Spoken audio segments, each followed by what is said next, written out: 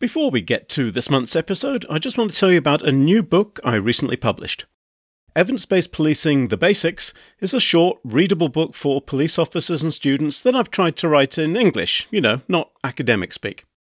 Whether or not you buy the book, you will find resources for each chapter at evidencebasedpolicing.net, evidence-based policing there being all one word. If you're a university or college instructor or police academy staff, you can sign up for free at the instructor link at evidence-basedpolicing.net. There'll be a slight verification process, but then you have access to over 30 videos for your in-person or online classes, PowerPoint slide decks, and multiple choice question banks for every video and chapter. The website again is evidence-basedpolicing.net, and the book is Evidence-Based Policing: The Basics.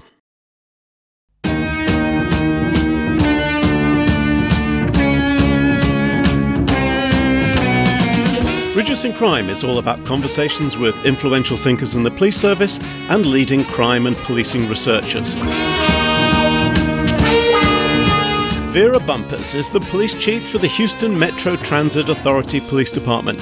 She served as the president of the National Organization of Black Law Enforcement Executives and is this year's winner of the Woman Law Enforcement Executive of the Year Award. We talk about mentorship, community outreach, and her role encouraging other women in policing. Welcome to Reducing Crime. I'm Jerry Ratcliffe. My guest this month is the irrepressible Vera Bumpers. For more than 30 years, Vera has served with the Metro Transit Authority Police Department in Houston, Texas, amassing firsts throughout her career. She was the first woman in the department, and both the first woman and the first African American to achieve every rank in the organization. Chief Bumpers has served as the national president of NOBLE, the National Organization of Black Law Enforcement Executives, is on the board of trustees for the IACP, and served on their Women's Issues Task Force. She's also an active member of the NAACP. One of her top career priorities has been advancing opportunities within policing to other women and minorities, and she has a national reputation as a mentor and a coach for other women within policing. She holds a bachelor's in criminal justice, an MA in education, and graduated from the FBI National Academy. Locally, Vera serves as a commissioner on the Commission Against Gun Violence, chairs the Houston Community College Police Academy Advisory Board, and is a board member for the Houston Recovery Center. She also participates in a plethora of local community outreach programs. I mean, seriously, she would make Mother Teresa feel like an underachiever. I sat down with Vera at the IACP annual conference in Dallas, Texas, where she had just won the Woman Law Enforcement Executive of the Year Award from the National Association of Women Law Enforcement Executives, also known as NAWLE. Family is everything, right? Yes, it is. I tell the officers that all the time. So do not put anything before your family. So wellness is such an important thing these days, isn't it? Yes. It's as if everything been changed since the murder of George Floyd, and it's just everybody's been working hard. How's it been with Metro Transit Police? Well, I want to say it's been good. And that's because I try to stay engaged and pay attention. I guess one of the things that I look at is if we have people wanting to leave and we don't.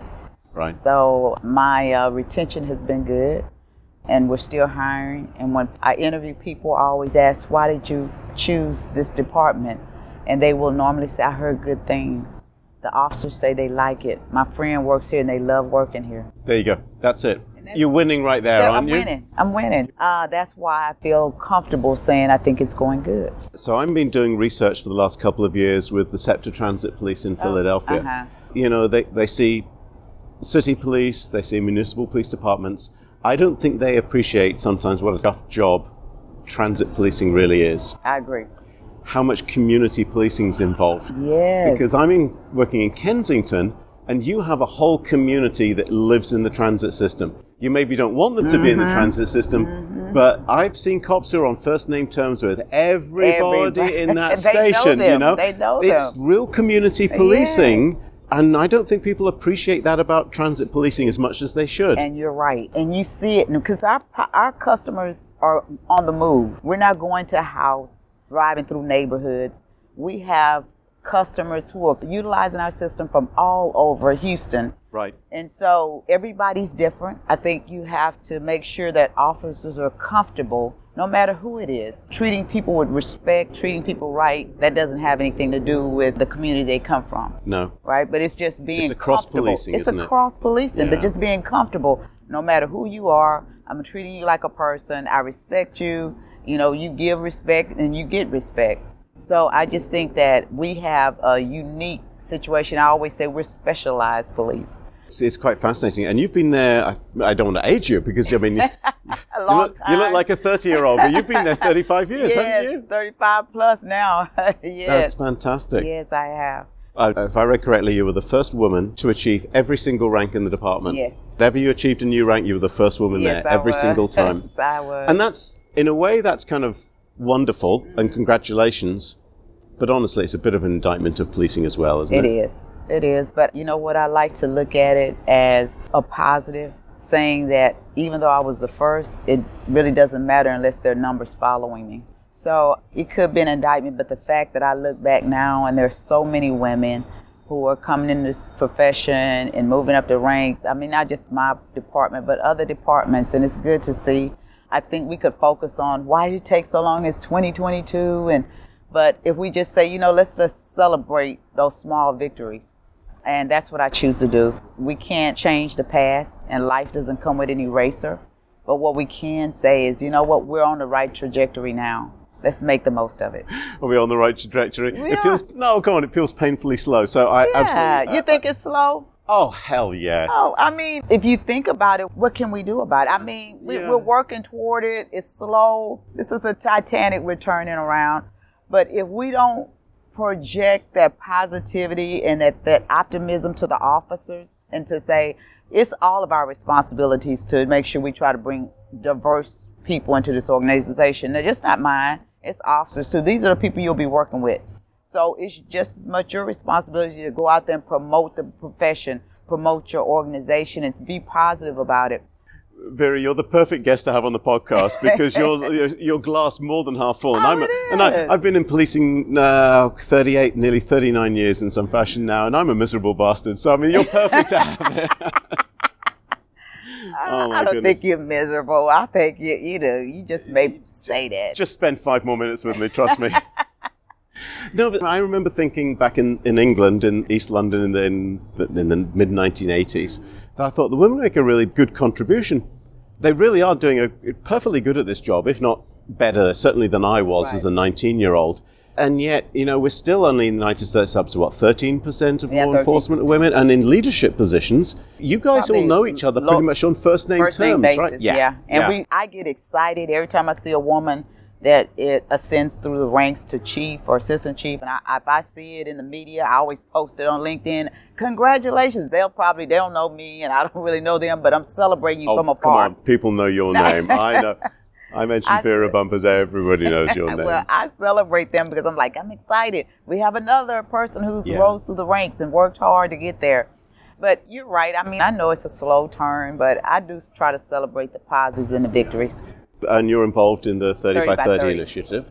And you were here with Norley. Yes. And you had a breakfast Yes. morning? No, it was yesterday. Yesterday. Let everybody know what Norley is. National Association of Women Law Enforcement Executives. And why were you at the breakfast? I was awarded the 2022 Woman Law Enforcement Executive of the Year. And thoroughly well deserved. Yes, I'm so humbled and honored because that's a selection that's done by your peers. Yeah. So to be selected by my peers is definitely an honor, and I'm humbled by it and definitely appreciate it. It's like a People's Choice Award, isn't it? Yes, it is. It is. Yeah, that's fantastic. So, You've got yourself a reputation as being very much a mentor to other people. yes. Did you just fall into that? Was it something you actively chose? What I think I what just do you fell get into- out of it? I celebrate when I see the women who, whether I know I'm mentoring them or I don't, or just maybe I say something that is inspirational to them.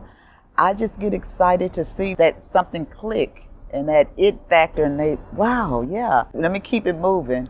And I always tell people, if you think you can leave and go to somewhere perfect, don't go, because you're not perfect and you'll mess it up if it is perfect. Yeah. Stop complaining, stick around and fix it. Stick around and fix it. So just to see people who I maybe just, again, said a word to or have been aggressively talking to on a consistent basis to ascend through the ranks. It's just exciting for me. So that's what I get out of it. I do believe that we're all on this earth for a purpose. Oh my goodness. I do. You are. I am, and you are too. So this, what you're doing is a positive. I do think that hearing from different leaders, and that's why it's one of the things I said at the breakfast, I am so thankful that those who have retired still come back to pour into those who are trying to ascend to the seat. It's hard to explain to people who are not in policing.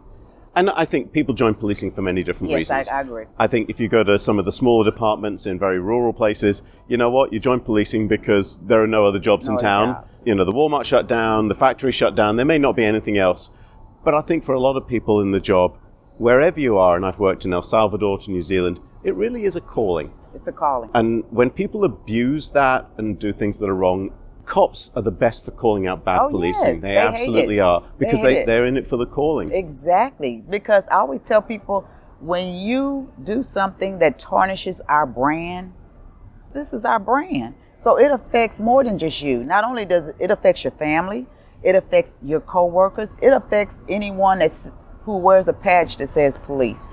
And didn't we see that with George Floyd? Not Yes. only were we seeing protests, obviously in Minneapolis, but we saw protests across the country. We saw protests in other countries. Yes. Now, what does that tell you about the effect of shitty policing, I mean, god-awful policing, Yes. a murder over 8-9 minutes, and how that affected how people thought about this whole profession worldwide? That's why you saw leaders doing things like coming out immediately. We're looking at our policies. You saw leaders taking a knee.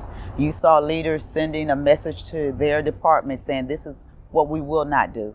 So I sent out an email to my department and said, and I called it, I said, this is, in my opinion, this was a murder. Yes. And I wanted you to know where we stood. But I also realized that Chauvin was a field training officer. So I immediately called a meeting with all of my field training officers and said, what happened was wrong. Yep. And I want you to know that new trainees that come in, that I will share with them that they have a duty to intervene. Right. So the example you said is important. And then the other thing that I saw is it affects the children. You know, I have a granddaughter, and so just to hear, oh, the police are bad. I mean, you remember, everybody used to love the police. Mm-hmm. I talked to a young lady who was in Minnesota, who was a sergeant, but she said how it affected her daughter. Right. And so from that, I sent out an email. Anybody, if you have a daughter or granddaughter that you would like, I'm going to host a dinner just for girls. Several did respond, and I hosted a dinner. And at the dinner, they dressed up. I had a red carpet. I put a crown. I bought crowns. Oh, my gave them goodness. gift bags with Chick-fil-A gift cards and movie gift cards. I had a lot of donations. Chick-fil-A, you can't go wrong. Can't go wrong. And so I had dessert to a very nice 5-star restaurant. They had a full course meal. I wanted to talk to them. I said, how do you feel about your parent being in law enforcement or your grandparent? Sure. And just to hear some of their responses was very interesting. You know, I just shared with them just how proud we were of them serving and protecting in the communities in Houston. Now parents are like, they want to know where else you taking them? When are we going to do it again? Oh my goodness, there you go. Now you've started a thing. Right, but I knew it was because of that situation. Obviously, being in Philadelphia, it's a very diverse city. Mm-hmm. And I've spoken to a lot of police officers. The negative backlash was bad on policing, but it was particularly bad on the black police officers. Yes. Especially, and for them from their own families, which I think they really struggled with. I think it's eased off a bit, but only the passage of time. But I'm still going on ride-alongs, and I'm still doing walk-alongs. I'm working in the Philly cops and other cops. I was just down in Norfolk, Virginia. It's eased, but it's not better. It's not better. And they haven't forgotten. How's that been? I mean, because you obviously have a lot of black cop officers working for you. Yeah. For me, it's about communicating. We have to talk about it. Right. It's an elephant in the room for a lot of people. They get uncomfortable when we start talking about, because when we take the blue uniform off, back in the day you would hear people say, we're all blue. No, we're not. Mm-hmm. When we take the uniform off, this is what I do. It's not who I am. Yeah. And I live in the community just like anybody else. And so being black and blue is incredibly tough. Yes, it is. To this day. But we have to talk about it. We have to talk about it in the community. We have to talk about it inside our departments. And I know a lot of times officers say, here we go again. When you think back, Rodney King, we're right back there again.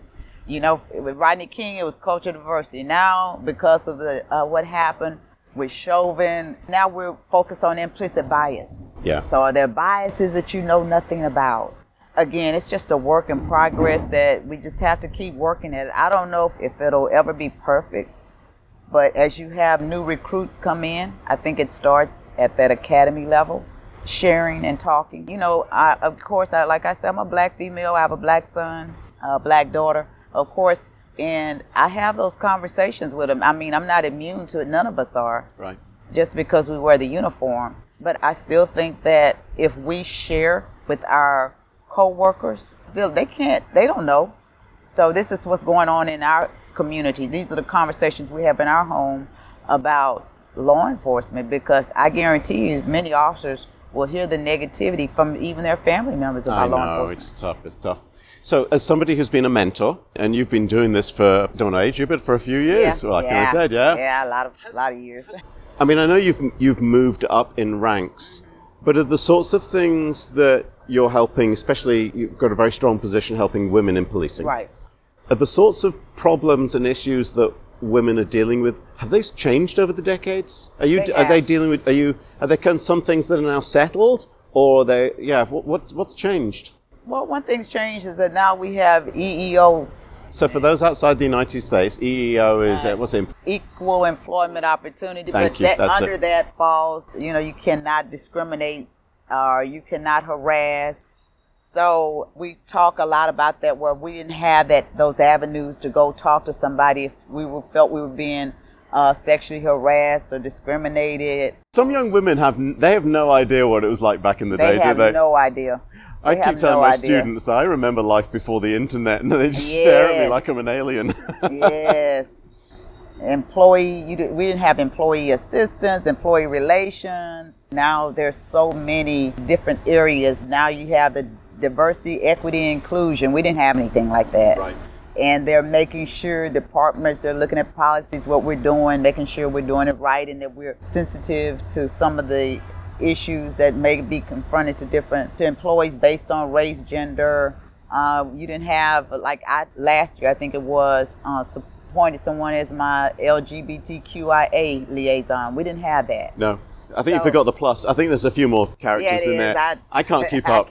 I can't either, but that's Much why. love to everybody in that community, but man, it's getting complicated. And one of the reasons that's why you have somebody, so we can make sure we're saying it right and doing it right. Okay, is this what? So they can help educate us, right? So I think that's a good thing that departments have someone who's a liaison to make sure that we are not being offensive to anyone, and we're serving everybody again. Are we doing enough? Are we doing it right for women in policing? I think that we can do more, and I think we need to do a better job of educating the men we work with. That's right.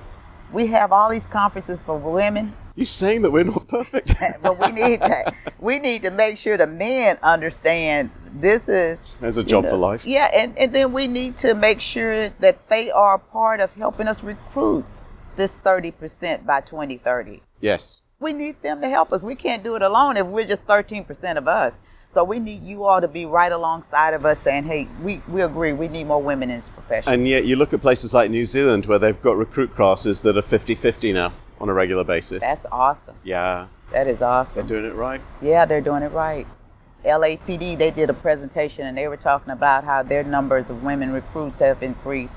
And that's definitely something, celebrate and applaud. And what sort of things can agencies do? Because I still run into around here, you can still run into agencies with 30, 40 people, and they have a token woman just so they don't get sued for not having any women, pretty much. Do you know what I mean? It's like, oh, really? Is that where you are? Come on.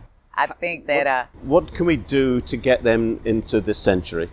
This conference, NALI conference, all these conferences is what I say. Leaders come to these conferences, I believe, to do what I call sharpen your servant skills. Okay. So explain what that means. Yeah? Yeah.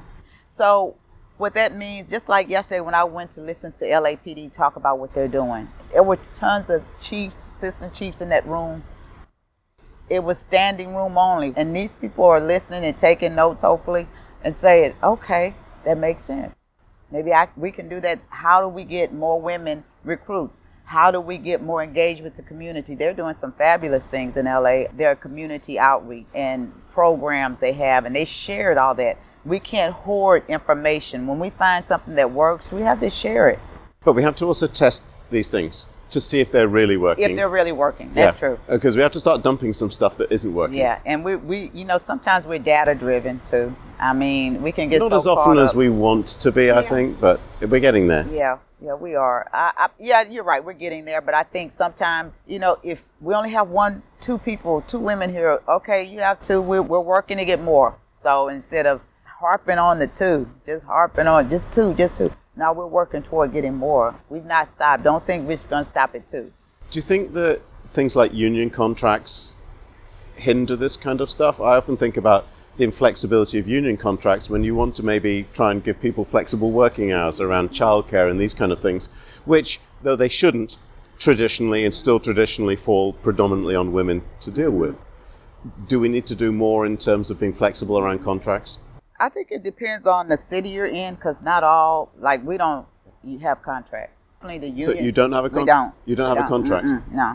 No, we're not civil service. Just the departments that do. I think that the union membership should tell their executive board, we want you to make this a part of your negotiating, that women have opportunities if they're on light duty for pregnancy, that they have some opportunities. And LAPD talked about that, how they came up with giving them pregnancy uniforms and putting them in different divisions while they're waiting to go out. Physical fitness in policing isn't great. There's a couple of men around who might benefit from those uniforms. Yeah. No. There's a couple of guys who wouldn't pass a fitness test these days, let's face it. Maybe they're light on their feet.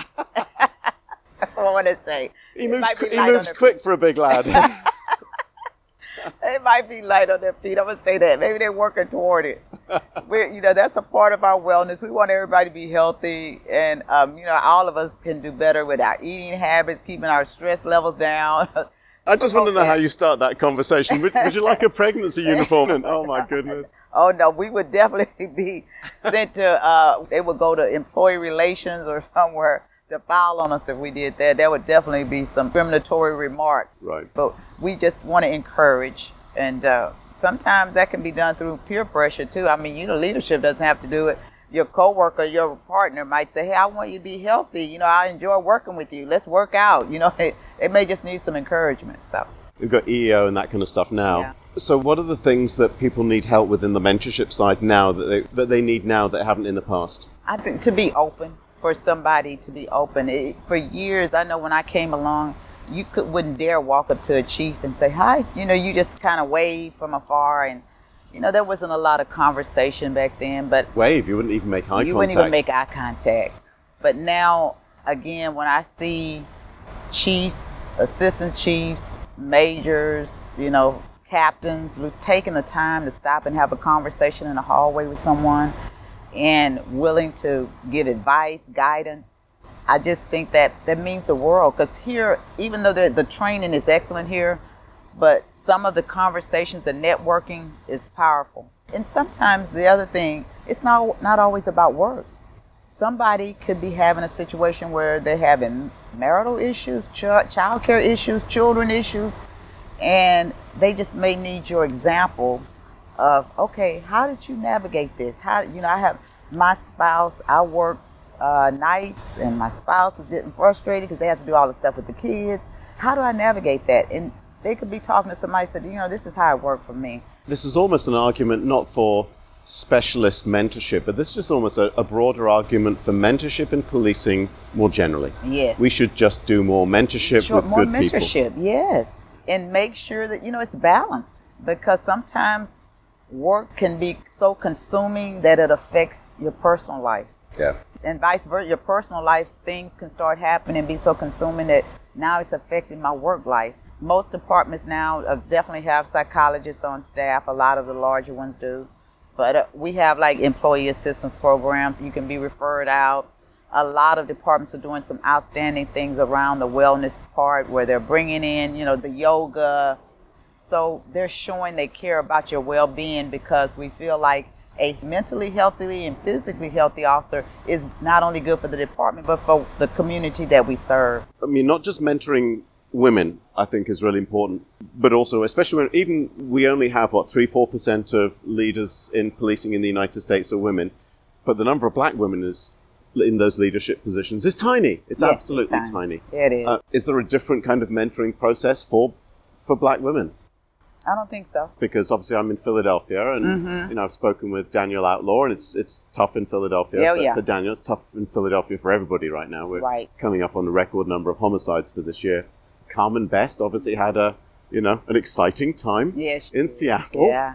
It feels like the expectations are almost so high for black women, especially. It's almost insurmountable, isn't it? Yeah, you do feel it because that's two things that you are working from, female and black. I believe when I say mentoring shouldn't be different. Mentoring is mentoring, which when you're committed to pouring into someone, encouraging, that may just mean encouraging them. So that's what I mean by that. But we have to find a way as women, even black women, to do a better job of supporting each other. I saw Carmen Best yesterday, and just her joie de vivre is infectious, isn't it? Yeah, she's just like so happy right now, right? Oh my goodness, yeah. No phone calls at 2 a.m. No, because when the phone goes at 2 a.m, it's never good. Yes. It's never on somebody on the other end saying, "Sorry to wake you, Chief, but everything's great." Right. I was talking to a young lady. She's an assistant chief, and she said, "I've got late night phone calls every day I've been here." She said, "I'm trying to tell them I'm in Texas. I'm trying to enjoy the conference, but it goes with the territory." I always tell people to go with the zeros. That's why you have the extra zeros. That's what it goes with. But I think if we can do a better job of being encouraging to each other, because if you think about it, chiefs and leaders, we're always encouraging everybody else. Who encourages us? Right. Who pours into us?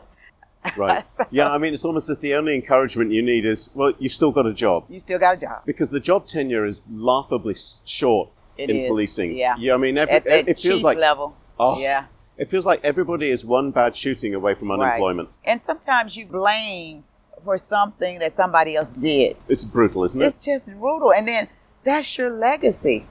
That's your career. Right. Now you've given somebody else control over the narrative, how you go out in this profession. Yeah. And sometimes it just seems so unfair.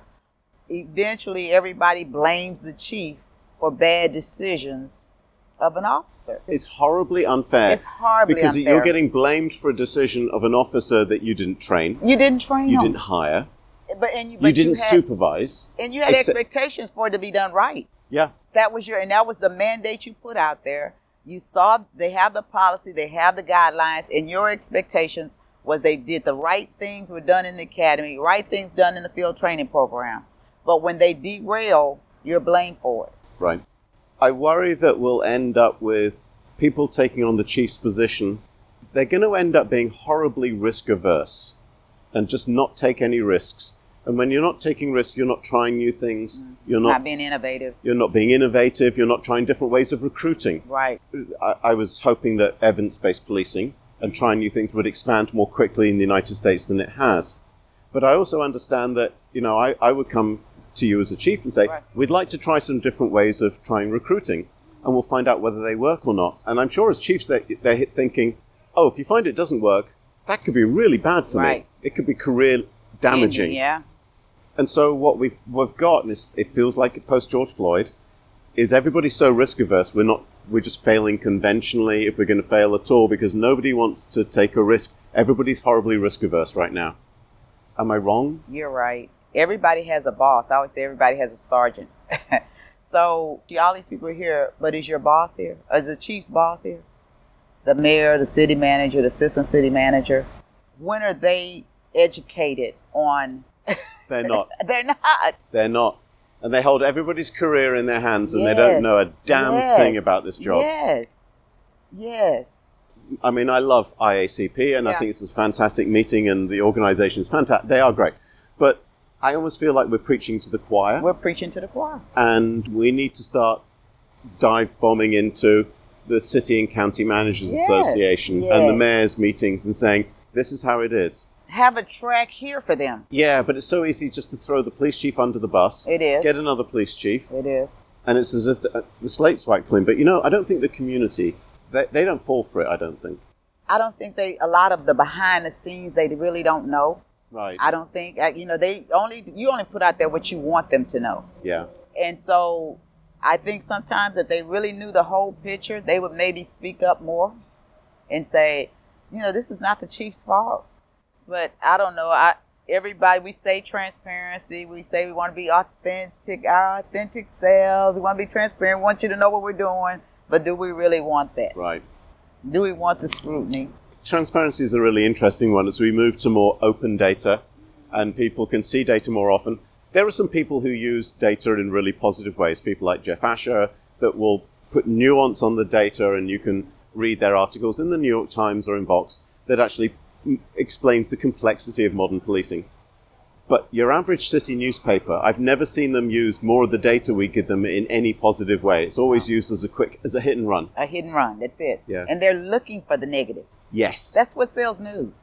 So if your numbers are looking good, we don't want that. But why is your numbers drop here? So it's almost like they're looking for that got you. I'm almost intrigued to sort of say we're not releasing this data because it needs too much understanding of context to understand the data, but I don't know. Yeah, but most agencies now are posting it on their website. Yeah. But I think the only time you can really get to delve into explanations is when you go to community meetings. And, we got it during COVID. I think that hurt us because we weren't going to face-to-face. Nobody was getting on Zoom because they were Zoomed out. So I think we're trying to catch up again. Well, I mean, half the trouble with going to face-to-face meetings nowadays, I've got to keep putting trousers back on. That's true. That's true. For Zoom, I could get away with it. Yeah, that's true. That's true. I was wearing my shorts and my pajamas. I've gotten real comfortable. So now I don't want to do that anymore. It's just like every place, how do we get people back? We want to hold these meetings and you get three or four people. I looked at National Night Out. Years ago, everybody would come out. It has changed. And I really thought to myself, is there really an impact doing National Night Out? Because people aren't coming. That's a really good question. And I hate to be a naysayer, but, I did warn you when we first started. You warned me. But, there's being a cynic, to some degree, I'm channeling a British commander called Alex Murray, or a deputy chief constable now. But I want people to do less in some regards. I want us to do less of the things that don't work and more of the things that do. But we don't know yet. Yes. So we see a lot of investment in things like National Night Out and police athletic leagues. And I hope they work, but I can't tell you they work. If you start a police department from scratch, I don't think we're in a great position to tell you all the things where you can save money and not do. Yes. We do our National Night Out in October in Texas, the first Tuesday in October. What's the weather like then? It's not as hot as it is in August. It's still warm, So this is the first night you're not going to desiccate and dehydrate, just go for a walk around the block. Yeah, it's not oven hot. Did you grow up there, by the way? Is Houston home? San Antonio. I grew up in San Antonio. Okay, so you're used to that weather. I'm used to it. I went to several National Night Out events, and I'm just like, it's very few. It's like some places it's more police officers than it is community members. Right. So it's very few people coming out. Even people don't know their neighbor like they used to. Right. Maybe COVID may have something to do with it. It was already going in that direction. You think? I think so. The loss of community. Yeah, loss of community. And it's particularly bad in those communities where there's a lot of turnover. People are renting, they're coming in and out. In and out, and of that's course, it. There are communities that are the ones that are often most plagued by violence and yes. crime. I think just a lot of departments are struggling with a whole range of things. To come back to your work in the transit police system, what are the things that you're seeing? What are you every transit property pretty much is homeless. That's everybody's number one issue. How to deal with that. And it's not against the law to be homeless. So it's really not a police issue. So what we've done is we've hired clinicians and we team a clinician up with a police officer. And a lot of agencies have done that now. We're actually evaluating it. We've randomized shifts. So we've got some shifts where it's the officer on their own and some shifts where it's the officer with the specialist or the clinician. Okay. And we're seeing what the impacts are in terms of helping encourage the vulnerable community, because it's not just homelessness, it's opioid addiction and mental health and alcohol and so forth. encourage them into treatment and shelter. Yes. A lot of police departments are doing it. Yeah, and but so it's that's still a struggle. It is a struggle because a lot of them don't want to go to a shelter. No. And we see that, the same ones. It's just a repeat, over and over. It's that community. Everybody's on first name terms. Yes. But see, the fact that you have customers using the system and they want, to be able to get on the system without having to sit by somebody who they think may be homeless or doesn't look like they look or smell like they smell. What we're trying to educate them is a lot of the social service organizations give them fair medium. We can't deny them based on how they look or how they smell. If they have fair. Yeah. So we're having to educate the regular riders. This is some of the issue is that they have fair medium. If they pay their fare, or, as you say, somebody's paid their fare for them. Yes.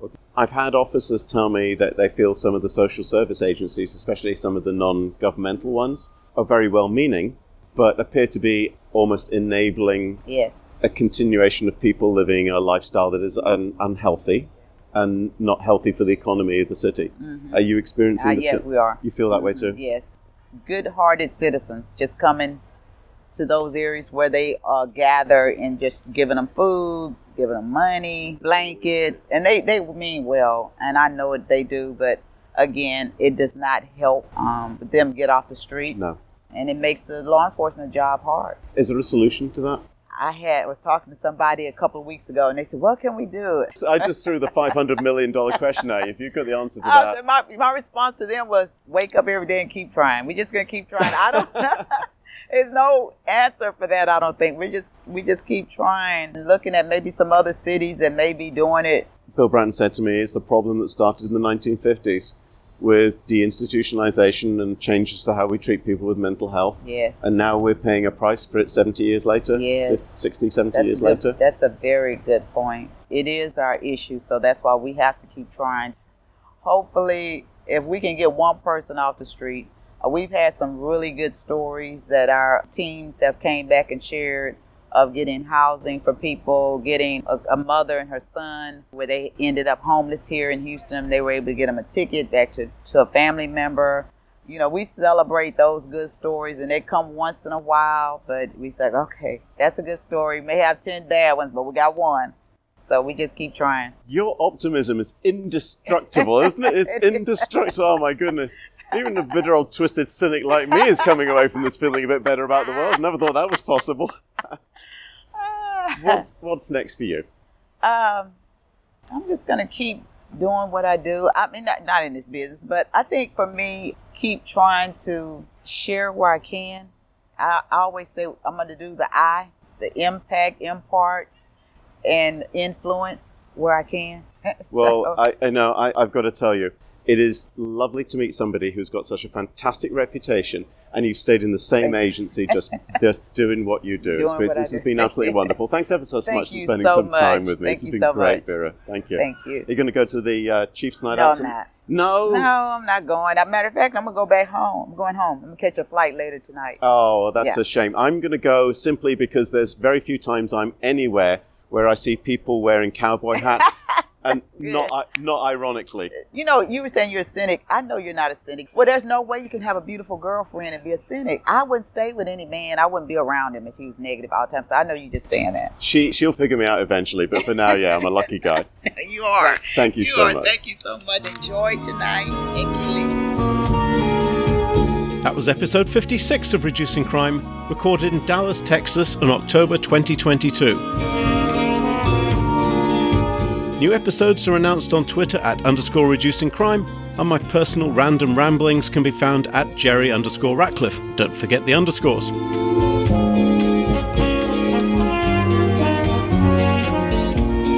Subscribe to this podcast at Spotify, SoundCloud, Apple, or wherever you pod, because missing an episode would be a travesty. Be safe, and best of luck.